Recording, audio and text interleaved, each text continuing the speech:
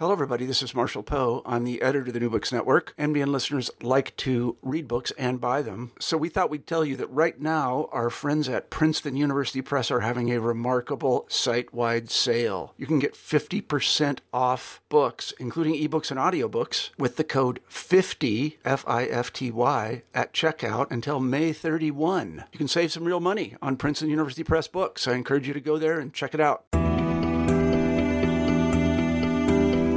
Hello, everybody, and welcome back to New Books in Latin American Studies, a podcast channel on the New Books Network. I am Lizeth Baron Carvajal, a host of the channel. Today, we will be talking to Nancy Applebaum about her fantastic book, Mapping the Country of Regions, the Chorographic Commission of 19th Century Colombia, published by the University of North Carolina Press in 2016. Welcome, Nancy. I'm so excited to have you here today. Thank you. I'm really happy to be here.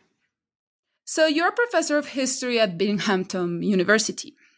Tell us a little bit about the road that led you to study Latin American history and why you decided to focus on Colombia. Well, like a lot of people of my generation who came of age in the 1980s, I became interested in Latin America when U.S. military intervention in Central America and the Sandinista Revolution and human rights were all big burning issues.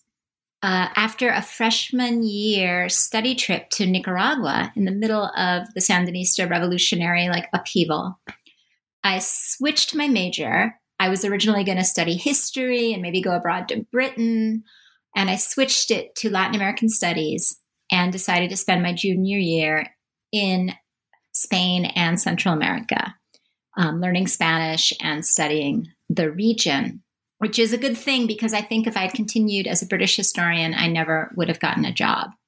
So I applied for a Fulbright grant to Colombia after college, mainly because it seemed like the country where I had the best chance of getting a Fulbright fellowship because it had the most fellowships for people like me. And at the time, a lot of North Americans didn't really want to go to Colombia because of violence and stereotypes about Colombia. So I got a Fulbright I was like one of the last people to get it for that year. I was an alternate, and about in the middle of July, I got a telegraph telling me I should be in Bogota in a month. So I very quickly changed all my plans and went to Colombia for a Fulbright fellowship for a year at the University of the Andes. And while I was there, I traveled a lot and I studied with historians and anthropologists. And I thought about whether I wanted to go on to do graduate work in anthropology or history, and I decided on history. I mean, it seems a lot of people that I interview is connected to Universidad de los Andes, which is where I went to college. So that's great. So this is not your first book. You're also the author of Muddied Waters, Race, Region, and Local History in Colombia. And you're also one of the co-editors of a really important collection called Race and Nation in Modern Latin America. So tell us a little bit about how those other earlier projects led you to this one and why you chose to work particularly on the Chorographic Commission. So Muddied Waters started out as a local study of settlement and agrarian conflict.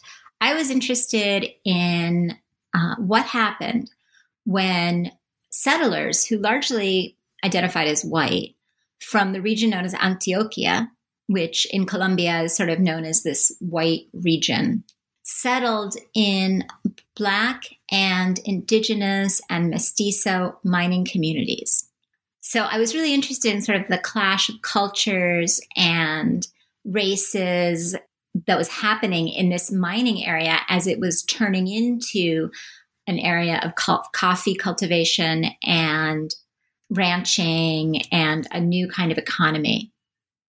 So I was interested in conflicts over land and over racial identity and over sexuality and over family formation and local, just sort of these really local issues in an agrarian society and a mining society.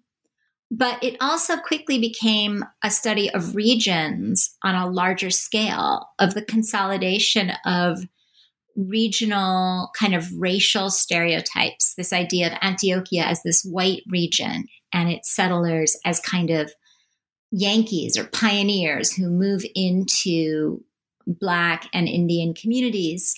So I got interested in how these different regions were kind of emerging with these strong stereotypes associated with them, racial stereotypes and stereotypes about gender and sexuality too in the 19th century. So it became a study of regions, of the consolidation of regional racialized stereotypes, and also historical myths, how people at a local level and at a larger regional level narrated their own history. And I found that indigenous communities had one version of how their history had happened, and townspeople who might be mixed race or mestizo had another version, and the white settlers had their own version. And so I got really interested in how these different ideas about history were connected to the formation of these myths, really, about what it meant to belong to a certain region. So the Choreographic Commission kind of project started as a little offshoot of that book. The idea was maybe write a little article which would look at similar questions about race and region, but instead of looking at them from the perspective of local communities, would now look at them at a national level, from the perspective of elite intellectuals and other people operating on a more national level. So it started out as an article, but pretty soon, as I got deeper into the research and thinking about it, I realized that it was not an article, but a book. Yeah, and I'm so glad you wrote this book, because I think in Colombia, the Choreographic Commission is so important, and it's so great to have such detailed account. But before we delve into the details of the book, I would like you to tell our listeners what the Choreographic Commission was. As a Colombian, I learned about it when I was in college in Universidad de los Andes, and then I realized I grew up seeing some of the images produced by the commission. However, not all of our listeners may be familiar with the Choreographic Commission. So tell us, why was the commission established in the first place? Who were its members, and what exactly is the choreographic method? Just to flag it to our readers, this is something you discuss in the introduction, of course, but later on develop very thoroughly in chapter 1 and 2. Okay, so the Choreographic Commission and I'll explain the title of it in a few minutes, but it was basically a geographic expedition. It was founded by a Colombian intellectual named Manuel Ancísar, who's one of the great founding intellectuals of the 19th century of the Colombian sort of intellectual world, and a cartographer named Agustín Codazzi, who was an Italian veteran of the Napoleonic Wars and also of the Latin American independence revolutions. And Codazzi had been living in Venezuela, where he had helped found the Venezuelan Republic. And Manuel Ancísar had also, until recently, been living outside of Colombia. So these were kind of two very transnational figures in many ways. And they, along with other leaders in the middle of the 19th century, founded this geographic expedition with the hopes that if they mapped the country and illustrated and described its natural resources and its riches, that it would appeal to foreign immigrants, especially white ones from Europe, and that it would appeal to foreign investors. And this would help accomplish economic prosperity. And they also wanted to kind of define the national territory, because they didn't have clear borders at the time. The maps they had were not consistent in showing where things were located. They wanted to provide information for government, for administration, for troop movement, and for teaching the next generation about their country. So it was about economic growth, but also about kind of national identity formation. Codazzi led the expedition for 10 years, from January of 1850 until February of 1859, when Codazzi died in the middle of the expedition from unspecified fevers. And he was not the first person to die on the expedition. Several of the expedition's workers had previously died in different moments. So it was a very dangerous expedition in many ways, because they were traveling through areas with endemic diseases like malaria and yellow fever. And it was arduous. The country didn't really have roads at the time. It had mule trails connecting the different mountainous regions between them, from one to the other, crossing the mountains. And many of those were deeply eroded, and really even mules couldn't always climb them. And then a vast part of the territory, the largest part of the national territory, were lowland forests and grasslands that were traversed mainly by rivers. So it was a big undertaking, and they spent several months out of the year, every year, in the field and studying a different part of the country. And they did it with a rotating team of Colombian, or as they were called at the time, Granadino, because the country was called New Granada, Colombian intellectuals and foreign intellectuals too, who joined them. Manuel Enciso only lasted in the commission 2 years because then he had to go off on diplomatic missions, but other people rotated in and out. And they also had a support team of workers, some of whom, as I mentioned, died along the way. And what they call a mayordomo, or kind of a logistical chief, who was a Venezuelan who had accompanied the Codazzi family from Venezuela, and artists, one of whom was Venezuelan. The others were Colombian. Oh, one of the artists was actually British. So it was a mix of these different people from different countries. And they also had a lot of collaborators, and that included local guides who were called vaquianos or practicos, people who had a lot of knowledge and information about the territory, where they were going. It included local women who provided food or medical attention, possibly also sex. There's some allusion to women in the commission's writings, but it's not really clear. They had collaborators who provided maps. There were some British and other European miners living in some of the Colombian cities and towns and mining camps who provided a lot of information. So they had collaborators everywhere. And then also they had collaborators in Bogota who were Codazzi's own students, colleagues, and also even his own family. His young teenage sons came along in some of the expeditions, and even his daughters, one of whom was 11 years old, and I'm not when she was helping to copy maps, and another daughter who helped with the drawings. I mean, his wife did a lot of logistical work kind of behind the scenes. So he had a lot of people unofficially collaborating with the commission too.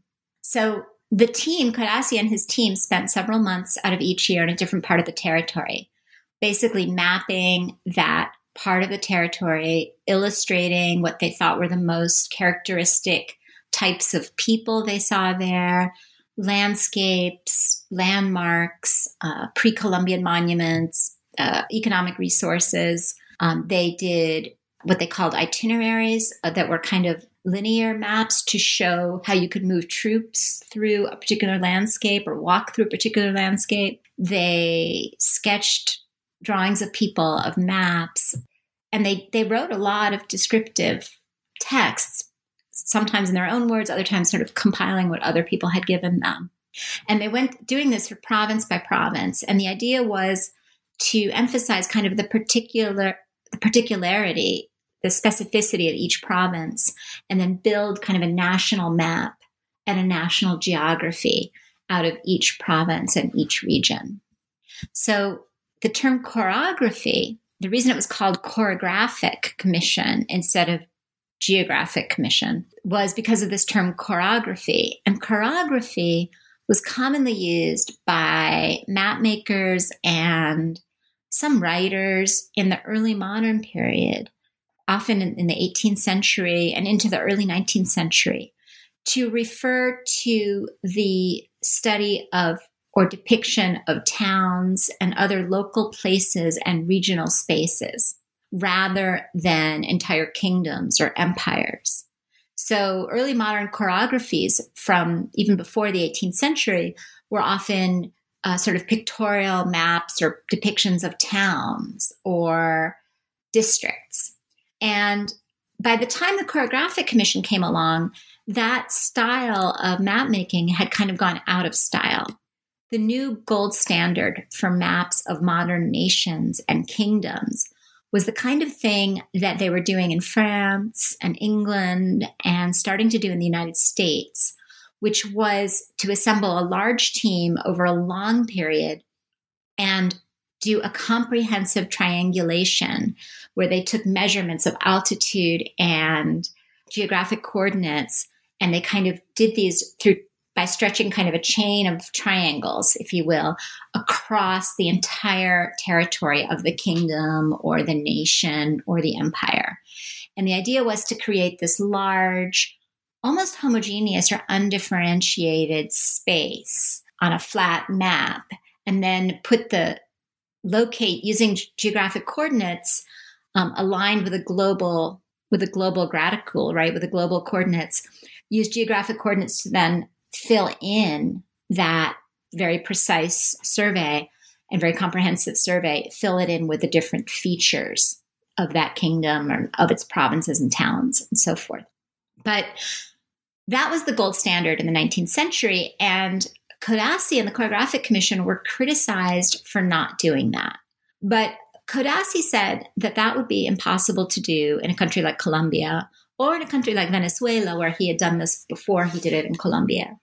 And the reason was that in Colombia, he was working in a country that just didn't have the infrastructure to support that kind of survey. I mean, it was a very mountainous country with, as I mentioned earlier, no real roads. And the national treasury was also depleted. It was a very impoverished and unstable country, and it could barely afford to pay for Codassi's little team. And he was always fighting with the government over money. So, I mean, they did this on a shoestring. And so there just weren't the financial resources or the physical infrastructure to support a large team over 20 years, covering every inch of the national territory. There were parts of the territory that the Colombian state claimed that the commission couldn't really go because, like many spaces in the Americas at the time, they were actually governed by indigenous nations and communities who would not allow the commission to enter, or would only allow it to enter under their terms. So they couldn't even really, there were just many places where they could not actually physically go, or measure with any certitude. So Codassi argued that it was just as valid a scientific project to do kind of a holistic, descriptive portrayal, mixing cartography with description and text and images of each province or each region, and sort of defining each one holistically and doing a depiction or portrayal of the country like that. So in many ways, it was kind of a early 19th century project. And Codassi actually justified and legitimized this approach, not only by putting it in the tradition of chorography, but also by taking on the image of Alexander von Humboldt, who was, this famous European geographer who had traveled all over the Americas at the beginning of the 19th century, and including Colombia, and who was kind of a model for this kind of holistic study of landscape and territory. So Codassi kind of framed this study in some ways as Humboldtian too. And there are ways in which they drew a lot on Humboldt, not only on data that he had collected or assembled for Colombia, but also on the way that he portrayed altitudes and regions and landscapes. Yeah, so I mean, as you're telling us, despite the economic constraints, this was a huge undertaking, right? And maybe this is why Colombian scholars have long been fascinated with the commission. And you mentioned all of that work in your introduction. And, you acknowledge that work has made possible the work you did, right? Yes. However, you also tell us that you're proposing a more holistic approach, something that is actually in tune with the commission's own methodology. So tell us a little bit about this, and also about the importance of images in your project, because, this is one of the limitations of the podcast, right? Listeners cannot see the images that you have in your book. So if they do want to, they have to go and buy it. But maybe tell us why images are so important in your project and how you use them to show your argument. Well, first, let me tell your listeners that if you want to see some of the images and you're not sure if you want to buy the book, you can also see a lot of the watercolors that the commission did, most of its watercolors you can see by going on to the website of the National Library, the Biblioteca Nacional of Colombia, which has those images. It's conserved the largest collection of them, and you can see them online. And some of the maps are also available online if you look for them. Mm-hmm. And that would be great that they can see them while they're listening to us. Yeah, go ahead and do that now. Yeah. Biblioteca Nacional Colombia, Choreographic Commission, Comisión Coreográfica. So while you're doing that, so a lot of great work has been done on the Choreographic Commission and is being done now. I do think that my book is innovative in that it analyzed all the aspects of the Commission's visual culture, its watercolor illustrations, alongside and integrated with its maps and its sketches and its publications and its draft documents. And basically the whole thing, the maps, the draft, the documents, the images, they're all basically one big collection of rough drafts. Because when Codazzi died, it took a while for the country went into civil war for other reasons. And it took a while for them to start publishing the work. And it wasn't ever really published the way that Codazzi wanted or all together. The images and the maps were not published together until quite recently, and they've never fully been published together. But Codazzi and Ancisa had really envisioned a holistic set of products, illustrated atlas and an illustrated geographical text where everything would be understood together. So I wanted to analyze them together, and also because I think that they speak to each other in really interesting ways. So my book wasn't so much a chronicle of the commission or Codazzi, which other people have written, but rather an analysis of how the commission represented what I saw as the emerging regions of Colombia in the middle of the 19th century. So historians have often used the commission's materials, its texts, its images, as evidence about 19th century society, culture, whatever. That was how I first read them too, actually. When I was doing my first project, I found the choreographic materials because I was looking for evidence about my other project, about my local project in my first book. But I realized that they lend themselves to being the subject of the book, not just the sources. And this book is really about how they represent those regions in the middle of the 19th century. It's not a history of the regions themselves. So there's much regional history that is not in this book. And because of the length of the book, I didn't even cover all the different regions that they visited in equal depth. I just focused on certain regions to try to understand the way that they were constructing a kind of an image of the nation. Yeah, and this is perfect because this leads us to your argument, to the main intervention of your book. And as you say, your book is about how elites and their informants too, through visual and textual methodologies, envision the nation and its component parts. But in particular, it's also about the paradox, and this is a very important word in your book, I think, the paradox of emphasizing regional diversity and particularity while trying to build and represent a unified nation.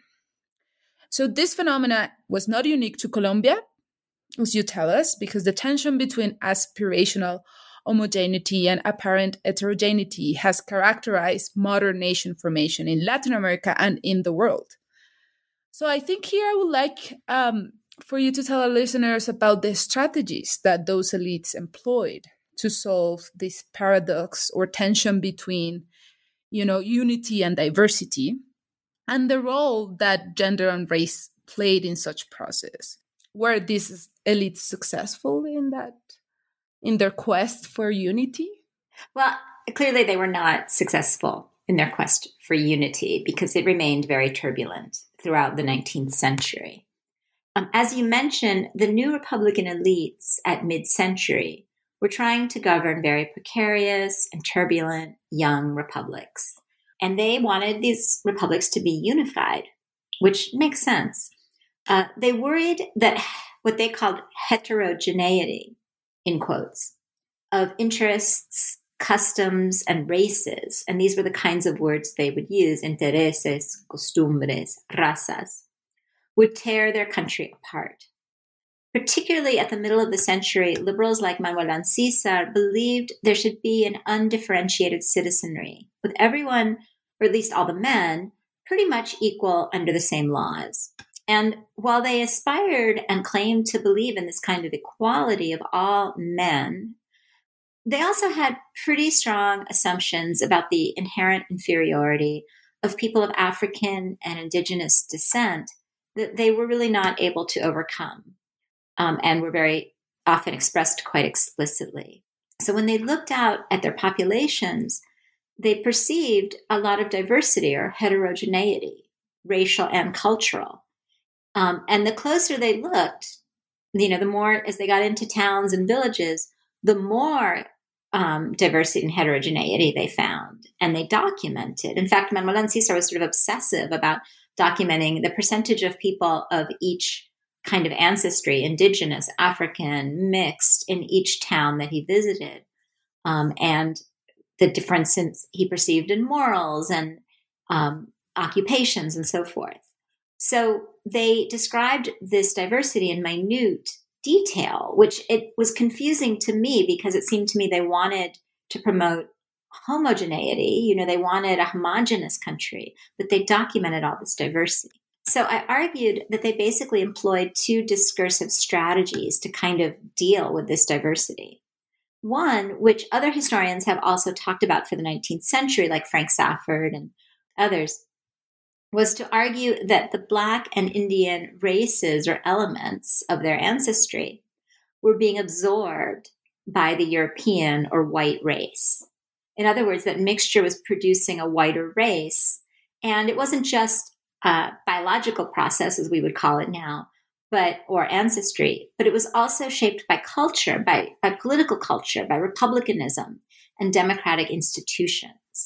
So they would say things like a white race of Republicans, which was a term that Jose Maria Samper used, a race of Republicans, that such a race was emerging. And they saw this advancing more strongly in some regions, the regions that were becoming known as white, like Santander and Antioquia, than in others.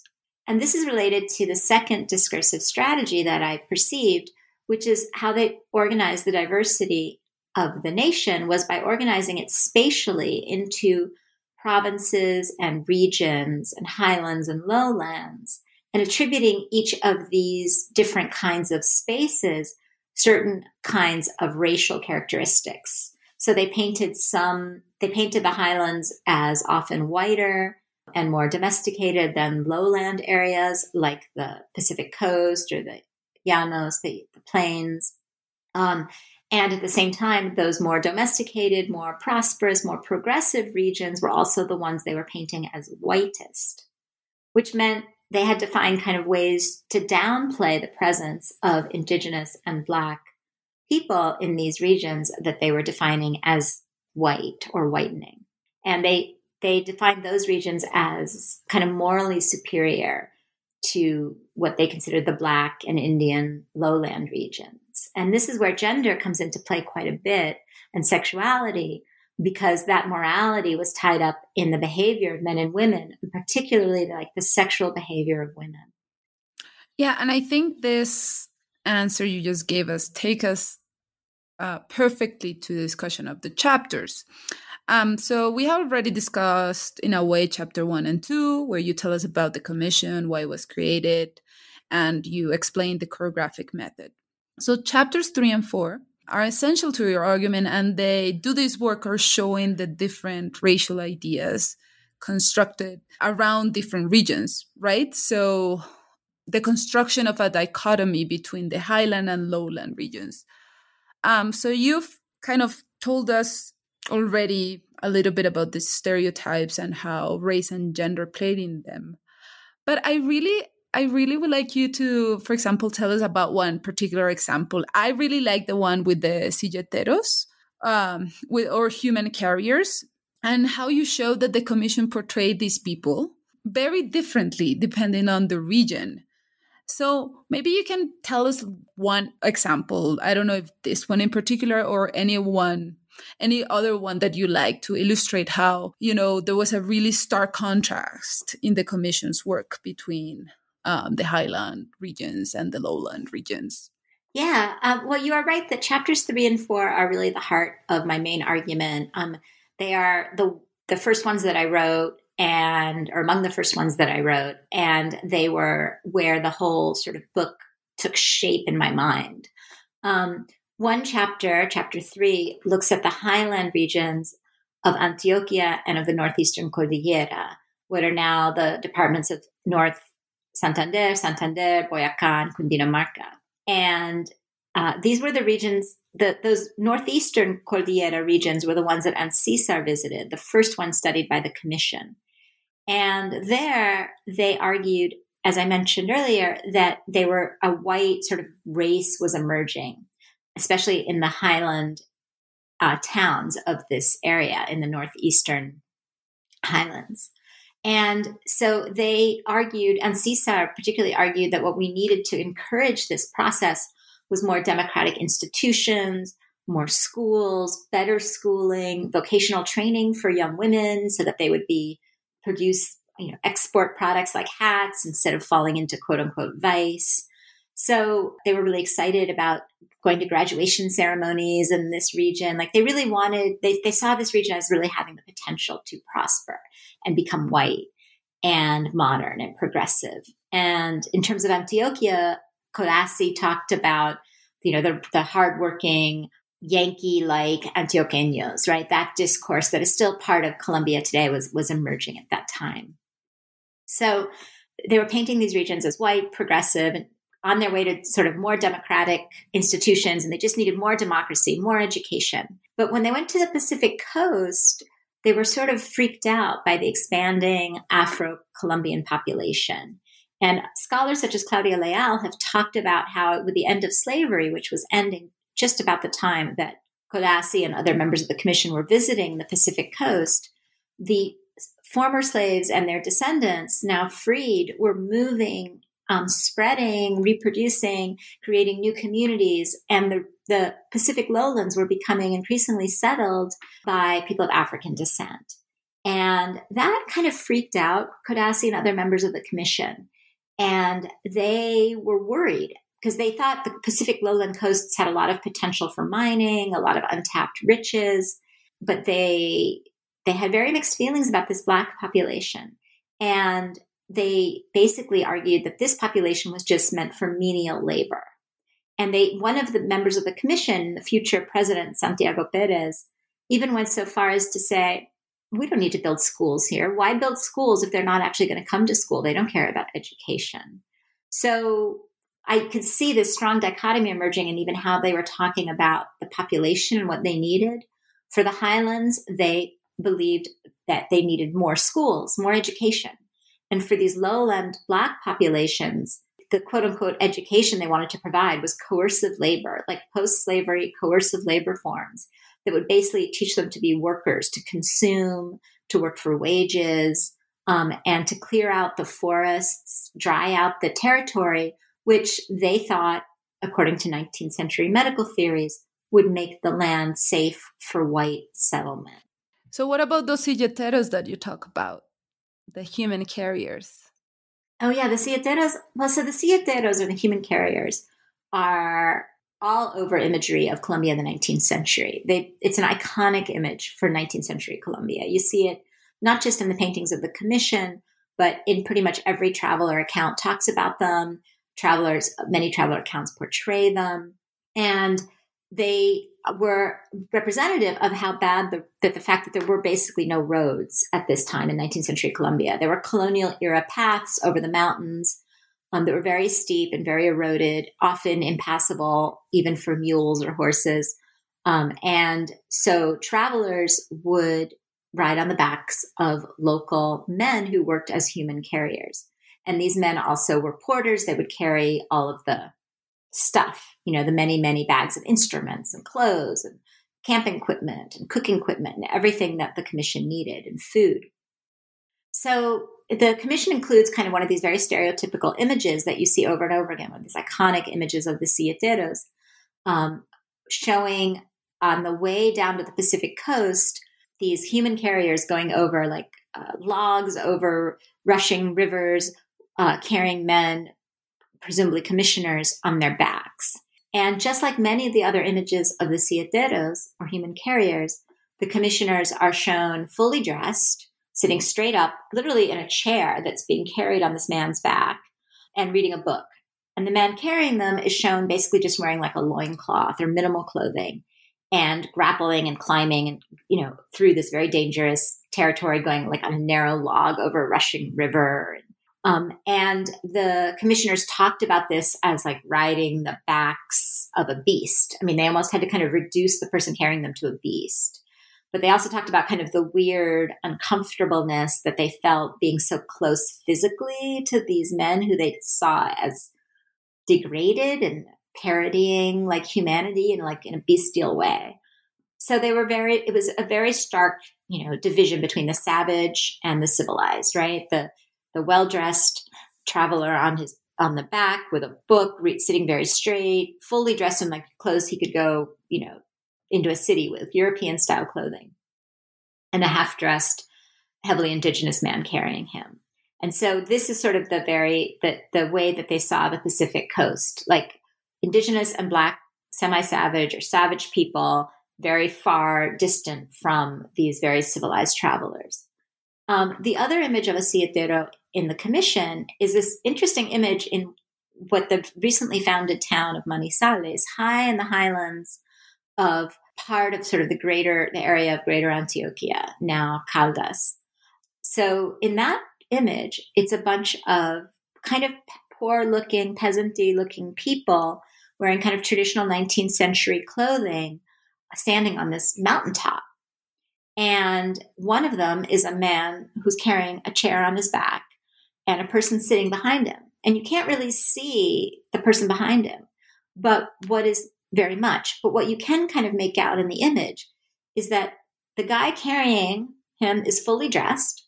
He's wearing the same kind of peasant clothes as everyone else, pants, shirt, hat, and the same material that typically people were using. And the person riding him, what little you can see of his body, is wearing the same exact clothing. So it might be a child, it might be a sick person, but they're basically social equals. The only difference being that the person riding is apparently perhaps wearing shoes, and the person carrying him is not wearing leather shoes. So they're almost social equals. And it's a very different, much more egalitarian image of a much lighter-skinned, whiter kind of peasantry. And that image would fit with sort of all of the stereotypes that would emerge with the creation of Manizales and which would later become the coffee region, and this idea of kind of these rugged, white Antioqueño settlers. Yeah, no, I love these two images because they show your argument so well. Oh, thank you. They show the dichotomy you're kind of trying to tell us. So I think we should continue to work in pairs. So let's examine chapter 5 and chapter 6 together. So in chapter 5, you talk about the optimistic yet ambivalent portrayal of the economy in the commission's work, and how commissioners sought to directly influence the material conditions of a still nascent and very unstable country. So we see this economic drive in particular and troubling ways in the region you analyze in chapter 6, the eastern and southeastern borderlands. So I love this chapter because you discuss regions that are usually neglected in Colombian history. So tell us about those economic interests and how they pushed the commissioners to portray this region in particular as quote-unquote deserted and hence an ideal place to be colonized. More importantly, perhaps, because we haven't had the chance to discuss this yet, tell us about the role of local informants in the production of choreographic knowledge. It seems that they, mostly men, but perhaps also women, were very important in the eastern and southeastern borderlands, and that the commission's engagement with them was again riddled with controversies and paradoxes. So tell us a little bit about this. Well, I think, in chapter 5, I was really struggling because I again, they're trying to create this idea of a progressive future, which in the earlier chapters they talked about, I talked about in terms of race. But this is the whole project, the whole choreographic commission was justified and created for very economic goals, which was to foment capitalist development in Colombia. And that was how it was justified. That's how they got it funded. This was the goal. And I wanted to write about this as a material project. I mean, Corazzi was out there supervising the creation of roads, and he was doing map making for private mining interests. And he went to Panama when there was a whole flurry of activity around whether a certain route would work for the canal or not. And there were all these international interests involved. So I really wanted to show that, and he personally, divided some indigenous community land as well. And his students did many of the divisions of indigenous lands during this period. So I really wanted to show how this was not just a representational project, but a very material project, even though the overall focus of the book is on representation. And then in chapter 6, I think you're right, we see how this economic drive characterized the way that they looked at these vast regions, really the majority of the Colombian territory in the east and southeast, which were unmapped and which they themselves tried to map, but only in very vague terms, because they were only able to see very, very small parts and narrow swaths of these territories. In particular, they made it they were able to only go a little ways into the Amazon basin and see a very small part of it. So they relied throughout what they were trying to do was characterize these areas as places for economic development. Corazzi believed that the Meta River and other rivers of the Eastern Plains were going to be very, very important waterways that would link New Granada to Venezuela and Brazil and these other economies. And that ultimately these would become as important as the Rio Magdalena. But this was a long way off because these territories were still very much controlled by indigenous nations or polities that we still don't know that much about, the Guaibos and other groups who would only allow the commissioners to enter to a certain degree. And as a result, Corazzi and his colleagues relied very heavily on what they could find out from local informants. Now, they relied on local guides or informants throughout their mapping expeditions, throughout their explorations. But this was particularly important in the Eastern Plains, the Orinoco Basin, and the Amazonian Basin because of their limited ability to penetrate those areas and because much of the commission got sick when they went to the Eastern Plains. And Corazzi went with a very small group and a large indigenous entourage into the Eastern Plains, and likewise into the Amazonian forests. He went with a local guide and indigenous porters, and none of the other members of the commission really went with him all the way. So he was working with kind of almost alone in some cases and with local guides on whom he was very dependent. And the maps that he ended up drawing and the reports he ended up writing were very explicit that a lot of the knowledge he had was because, often a quote unquote black man or an Indian had told him the location of a given river, or had indicated the location of the river with their hand, or had told them that a certain indigenous group lived here or lived there.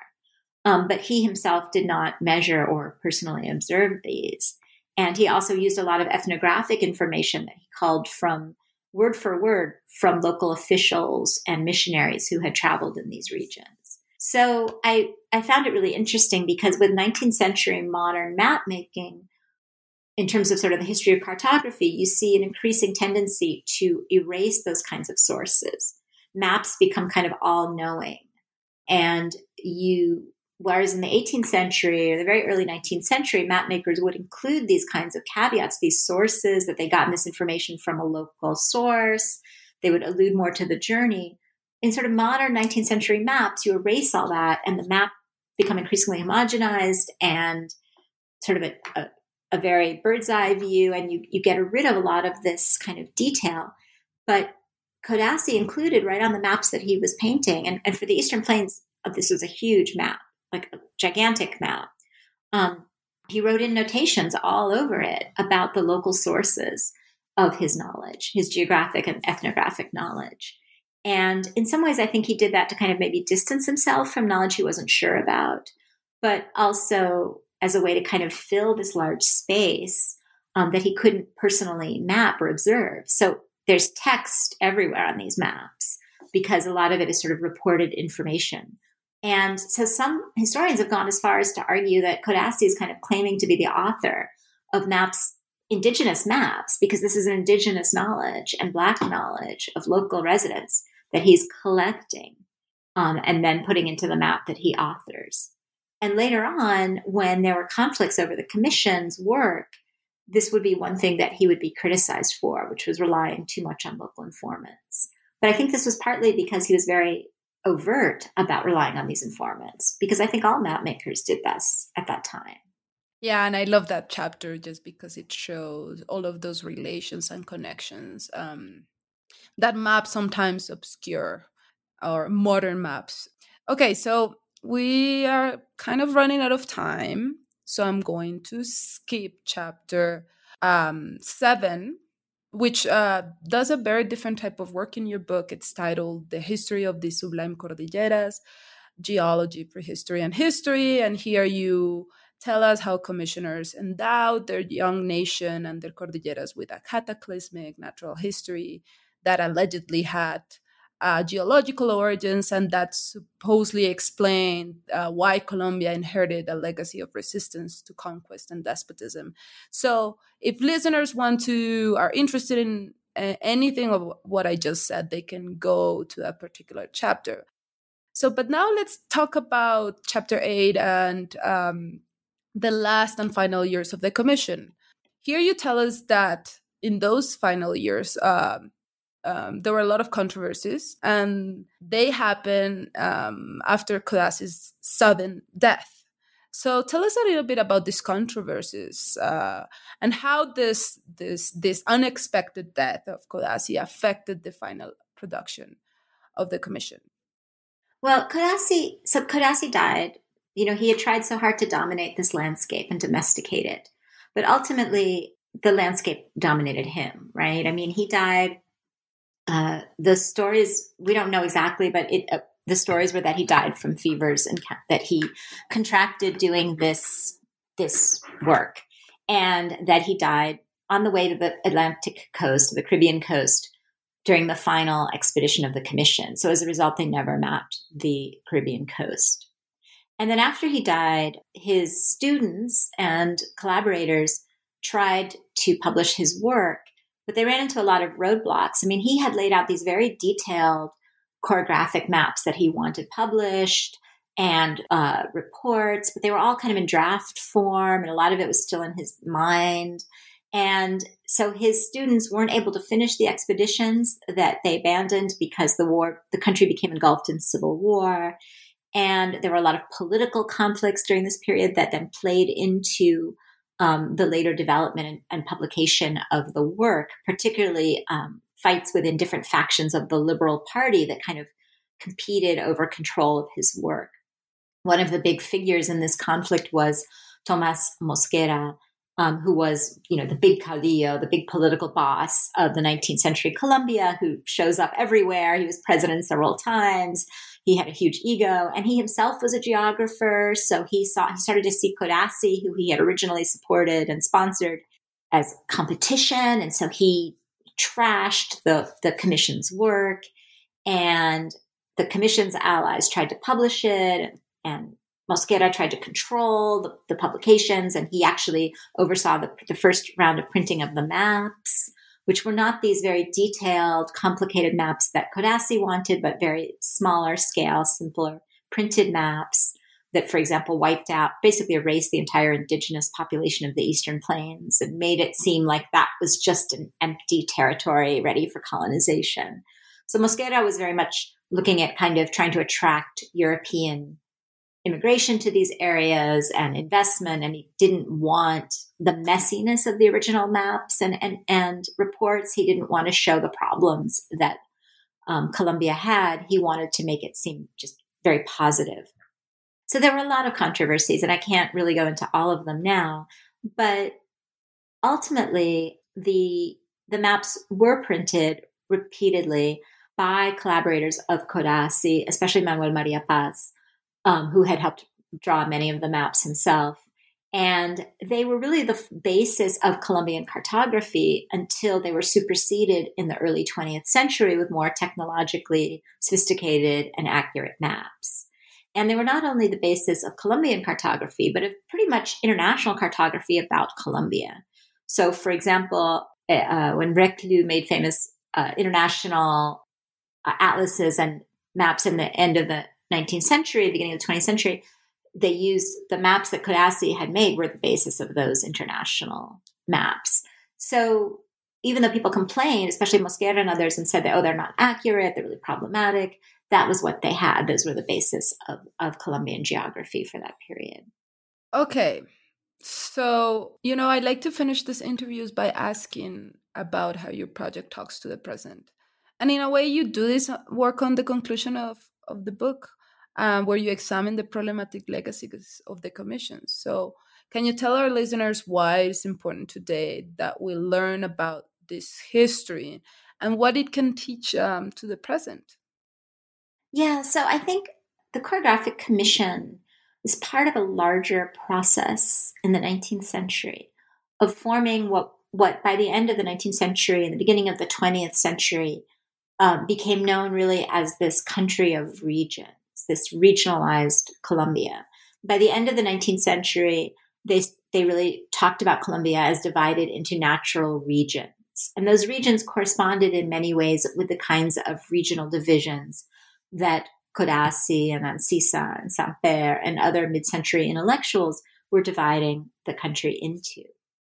And as you know, as a Colombian, those kinds of regional divisions and identities are very, very deeply rooted in the imaginary of the Colombian nation. And when you talk to most Colombians, the ways that they talk about their identity as a Colombian is through their regional identity, whether that is as a Bogotano or an Antioqueño or a Costeño or a Chocoano or a Caucano. These are very strong regional identities for Colombians today. And even in the political realm, a lot of discussions of democratization of Colombia have been about, well, why don't we give more power to the regions? When they've created regional television stations or radio stations, or even the guerrillas, the FARC had its Frente Cafetero, sort of like its coffee region front, right? So these regions are a very important way of organizing Colombian civic participation and identity. And they can be very empowering for people, these kinds of identities. But the intervention that I want to make, both with this book and my earlier book, is just to try to understand the ways that these regional identities are historically constructed and that they resulted from configurations of power. They resulted out of ideas about race, about gender and sexuality. And these different kinds of elites emerged, becoming regional elites by drawing on these stereotypes and these discourses to strengthen particular images related to regions. And as the country emerged as this kind of geography or country of regions, certain regions were given a kind of superior set of traits or attributed a superior set of traits like whiteness, morality, progressiveness, capitalism. And other regions continue to be described as savage and backward. And these were very racialized descriptions because the progressive regions were described generally as white, and the more backward regions were described as Black or Indian. And so just to understand the ways in which people's own regional identities are racialized, and that this racialization process has a history, that's, I think, where my main intervention is. And I think the Choreographic Commission is a really important part of that process, certainly not the origin or the only step in that historical process. Yeah, and that's a great takeaway that I think as a Colombian, that's one of the things I get from your book. And I know anyone else who listened to this interview, they will also see why this work is so important. So just to finish up, tell us what are you working on right now? What are your next projects? Well, I have a couple of small projects and then kind of a larger project that's currently on hiatus.